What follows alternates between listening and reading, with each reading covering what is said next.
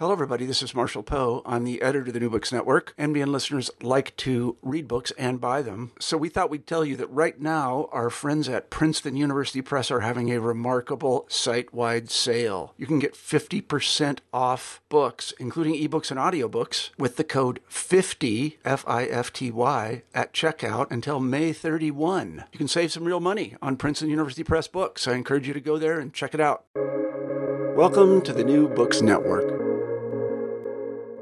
Hello, welcome to the New Books Network. My name is David and I will be your host for today. In this episode, we'll talk to Rachel E. Edelman about her 2017 monograph published by Sheffield Press entitled The Female Ruse, Women's Deception and Divine Sanction in the Hebrew Bible. I hope you enjoyed the episode. So we usually like to start these interviews by asking our guests just their current background and how they came to write the book. Yeah, so the idea of the female ruse had its inception when I first learned Torah at my father's knee. And we learned about the role of Eve in the Garden of Eden. And he had this whole idea that when woman saw that the tree was good for food and that it was delight to the eyes and the tree was good to be desired to make one wise, she took of its fruit and gave it to the man who was with her, and he ate. And so Eve, I've always thought of when she offers the fruit to the man that was with her as the first actor in female subterfuge. And I began to see a pattern actually about the ways in which women have knowledge and become repositories for knowledge throughout the Hebrew Bible.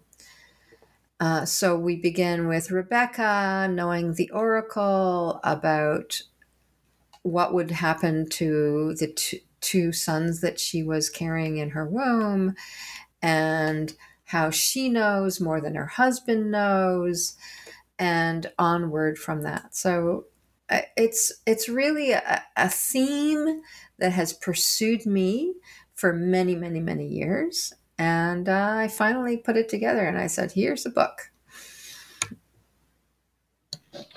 So I guess just going back to the beginning and defining our terms, what is the female subterfuge and the female ruse? Okay, so a ruse or subterfuge, I trace back to the terms of subtil meaning in Latin below the surface of things, and fuge as related to the word for flight, fugio. And it seems to me that what she has is she like Brer Rabbit in the stories of Uncle Remus and Prometheus stealing fire from Mount Olympus, there are these female tricksters who use, go below the surface of things, subterre, and escape and flight, find a source of freedom in the way they deploy the special knowledge that they embody. It's the power of the weak. The trickster is the power of the weak. So Wendy Doniger, for example, dubbed these classical scenes in the Hebrew Bible as bed tricks. So we have, sex with a partner whose identity is somewhat obscured. My next question is, in your introduction, you mentioned that you are not really concerned with source criticism, textual criticism, as in documentary hypothesis, supplementary hypothesis, from your methodology, and you want to take the text as a whole. Do we only see the subterfuge as taking the text as a whole, rather than maybe what the original authors intended? No, I don't think so. Not necessarily. I think what the final redacted version adds to the reading is the intertextual component, that the stories of Lot are in conversation. The stories of Lot's daughters, who also engage in a bed trick and they seduce their father, that story is in conversation with Tamar and Judah, which is in conversation with the the story of Ruth, who seduces Boaz in the granary. So the final redacted text allows that conversation to take place. But the idea of a bed trick is true to all of the sources, probably mostly J. So I don't see it as their biblical criticism as exclusive to that. And in fact, in my book in the chapter on Ruth and the messianic line, leading up to the birth of David, I very much talk about perhaps authorial intent, but it's the redactor that is making that intention obvious. Yeah. So you mentioned in your Ruth chapter that Ruth sort of, I guess, colors or adds a perspective on the earlier Genesis narratives of Rachel and Leah and Tamar and Judah. What sort of perspective does the Ruth chapter, I guess, allow us to read back into those earlier narratives?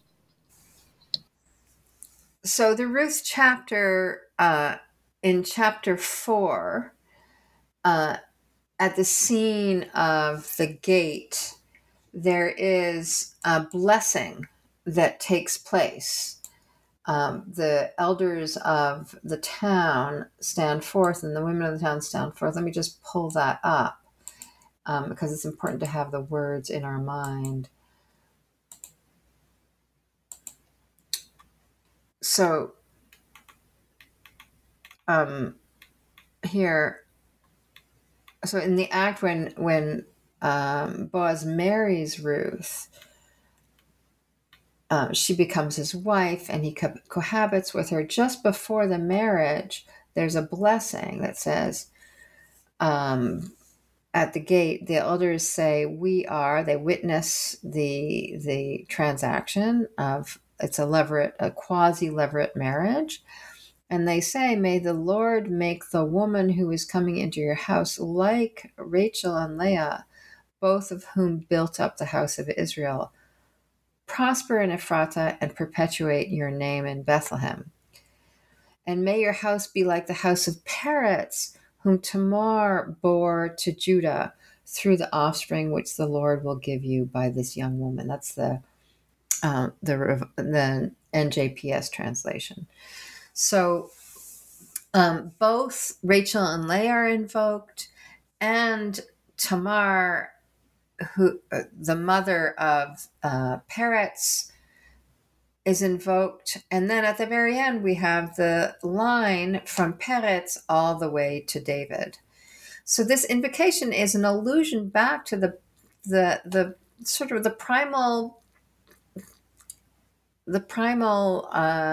bed trick that happens to Jacob when the two wives are switched. Ruth, in invoking, but the elders in invoking Rachel and Leah, are putting Ruth on par with the matriarchs.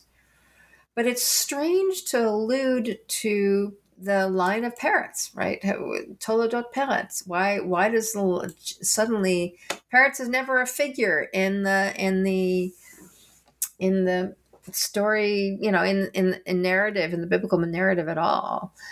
So it seems to me that the word Peretz goes back to breach, right? Ma paratzta Peretz. Ma paratzta Peretz, says the midwife. How you have breached forth, O Peretz. And she names him.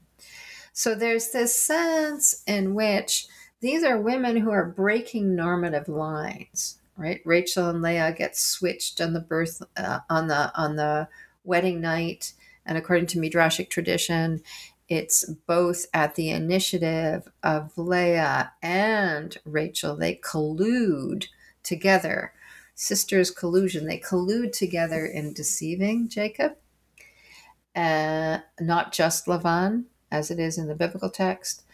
And then they switched, and all of their 12 sons, despite the deception, all of their 12 sons are included in the covenantal line, in the covenantal agreement between God and the patriarchs. The second story is Judah and Tamar. So Judah is waylaid at the crossroads by Tamar, his daughter-in-law, who he has sent off to as a grass widow back to her father's house because he blames her for the death of and Onan, his previous sons. And he has no intention of marrying her off. So she seduces him at the crossroads, becomes pregnant immediately, and there's a moment of recognition where he said, Sadka mimeni, she's more righteous than me, when he confronts, he tries to have her burnt at the stake, and she sends him the indemnifying signs. So Tamar is a trickster. Rachel and Leah are tricksters. Ruth is a trickster, but she never goes through with the seduction, at least in my reading, right? She stages a seduction. She's set up for a seduction by her mother-in-law, Naomi, but she never follows through on that end because at the fateful moment, let me read the text. At the faithful moment, Boaz wakes up and he says, "Who are you?" Right? Miak biti, who are you? And then she identifies herself as, "I am your handmaid, Ruth. Spread your robe over your handmaid, for you are a redeeming kinsman." So there's a moment of recognition. There's a naming. There's no subterfuge here. And I read that story as redeeming the previous stories of Judah and Tamar and the daughters of Lot, who are, the eldest daughter is the progenitrix of Moab, of the Moabite people, which literally means Mi'av, from the father. So Ruth is not that. And so she's elevated to the status of matriarch. And those two stories are implied as ways that we must read the book of Ruth in the light of those prior episodes in Genesis. So you mentioned Midrash. How does Midrash and Talmudic commentaries wrestle with the female subterfuge? Or are they even able to perceive it at all? Like, how do they deal with that archetype or typology? Most definitely they wrestle with it. And I think they laud the female the female initiative, especially when you look at the collusion of sisters of Rachel and Leah. There we have a really strong sense that Chazal, right, the rabbis, praise Rachel for her self-limitation, let's call it self-effacement. The word is invenutata. It's her anava, her modesty, and being willing to allow Leah to go forward and as the first to marry Jacob. Right? She gives, according to Rashi and Rashi's sources, I think I cite Megillah and maybe Genesis Rabbah. She gives these signs to her sister so that her sister isn't shamed on the wedding night. And then Leah resists the tradition that she should marry the older brother. The older brother is to marry the older sister, Esau, Esau and Leah, da da da da. And she resists that, and she refuses, and she would rather marry Jacob. I know that sounds really far-fetched, but I think it's actually giving the women agency and praising them for that agency in deceiving Jacob. And of course, Jacob is getting comeuppance at this point for his role in deceiving his father. So they're moral agents of change for Jacob, in the sense that this is poetic justice. But they're also then allied in terms of raising the 12 tribes that will become the Israelite people. Chazal, that is, the rabbis are very aware of that role that they play. So I guess my next question is, how does this go on later into the narrative when you get to like David and his wives? How does the subterfuge play out there? Yeah, so David's wives are all engaged in indirectly or directly in some kind of act of deceit. And it's all bound up in promises. So Michal, for example, is promised as a bride price for David slaying Goliath. Actually, it's probably Merav is originally intended as the wife, and then she, because she loves David, is put forward as an object of deception on the part of Saul. But she ends up becoming the deceiver and turning against her father and allying with David. So while she's, to a certain extent, she's a tragic figure, she has agency insofar as the way that she decides to ally with her husband against her father. So that's Michal. And there's the acts of promises. What I went down a really deep rabbit hole, and I seem to be digging myself even further, but I got very much involved in oaths and reading the story of Bathsheba in the light of the impact of oath language. So Bathsheba I read as daughter of oath, Bat Shvu'ah. She invokes in 1 Kings chapter 1, she invokes a supposed oath that was exchanged perhaps as love whispers on the pillow between her and King David, that she would bear the heir to the throne, or he would promise her son to become the next king. And what happens is that that oath, we don't know if it ever took place. Now, it's Nathan, the prophet Nathan, that sets her up to talk of this oath. But what she does in changing the oath is she brings God into the picture. She has him swear in the name of God to make this promise, right? Reinforcing the oath, and also perhaps deepening the ruse that she sets up. And like the other matriarchs, what she is doing is she's determining who should be the next in line, who should be the king, who should be the recipient of the covenant, who should be the chosen son. So Sarah does that. Rebecca does that with Jacob. Bathsheba does that with Shlomo, Solomon.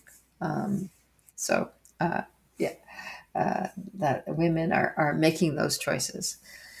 And the other figure I spoke about in terms of the Davidic line was my favorite, Abigail, and I titled that Woman of Valor, Eshet Chayil, or Woman of Wile.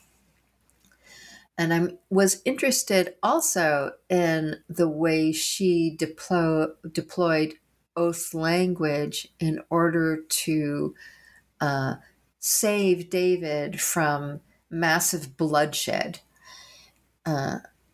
She not only saved David, but actually saved her whole household.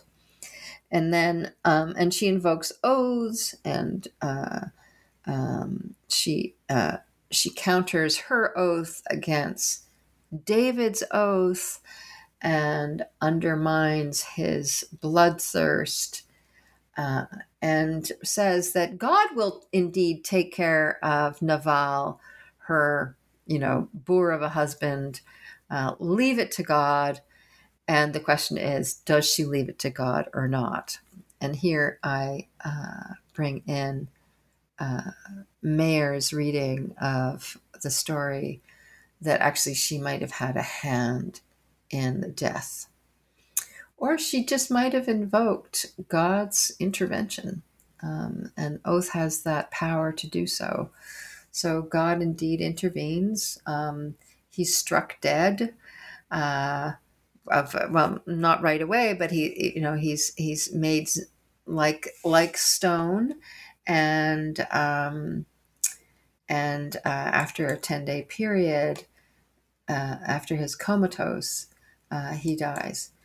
So that was again the way that women are making choices and manipulating things and changing and diverting people in certain directions, especially David.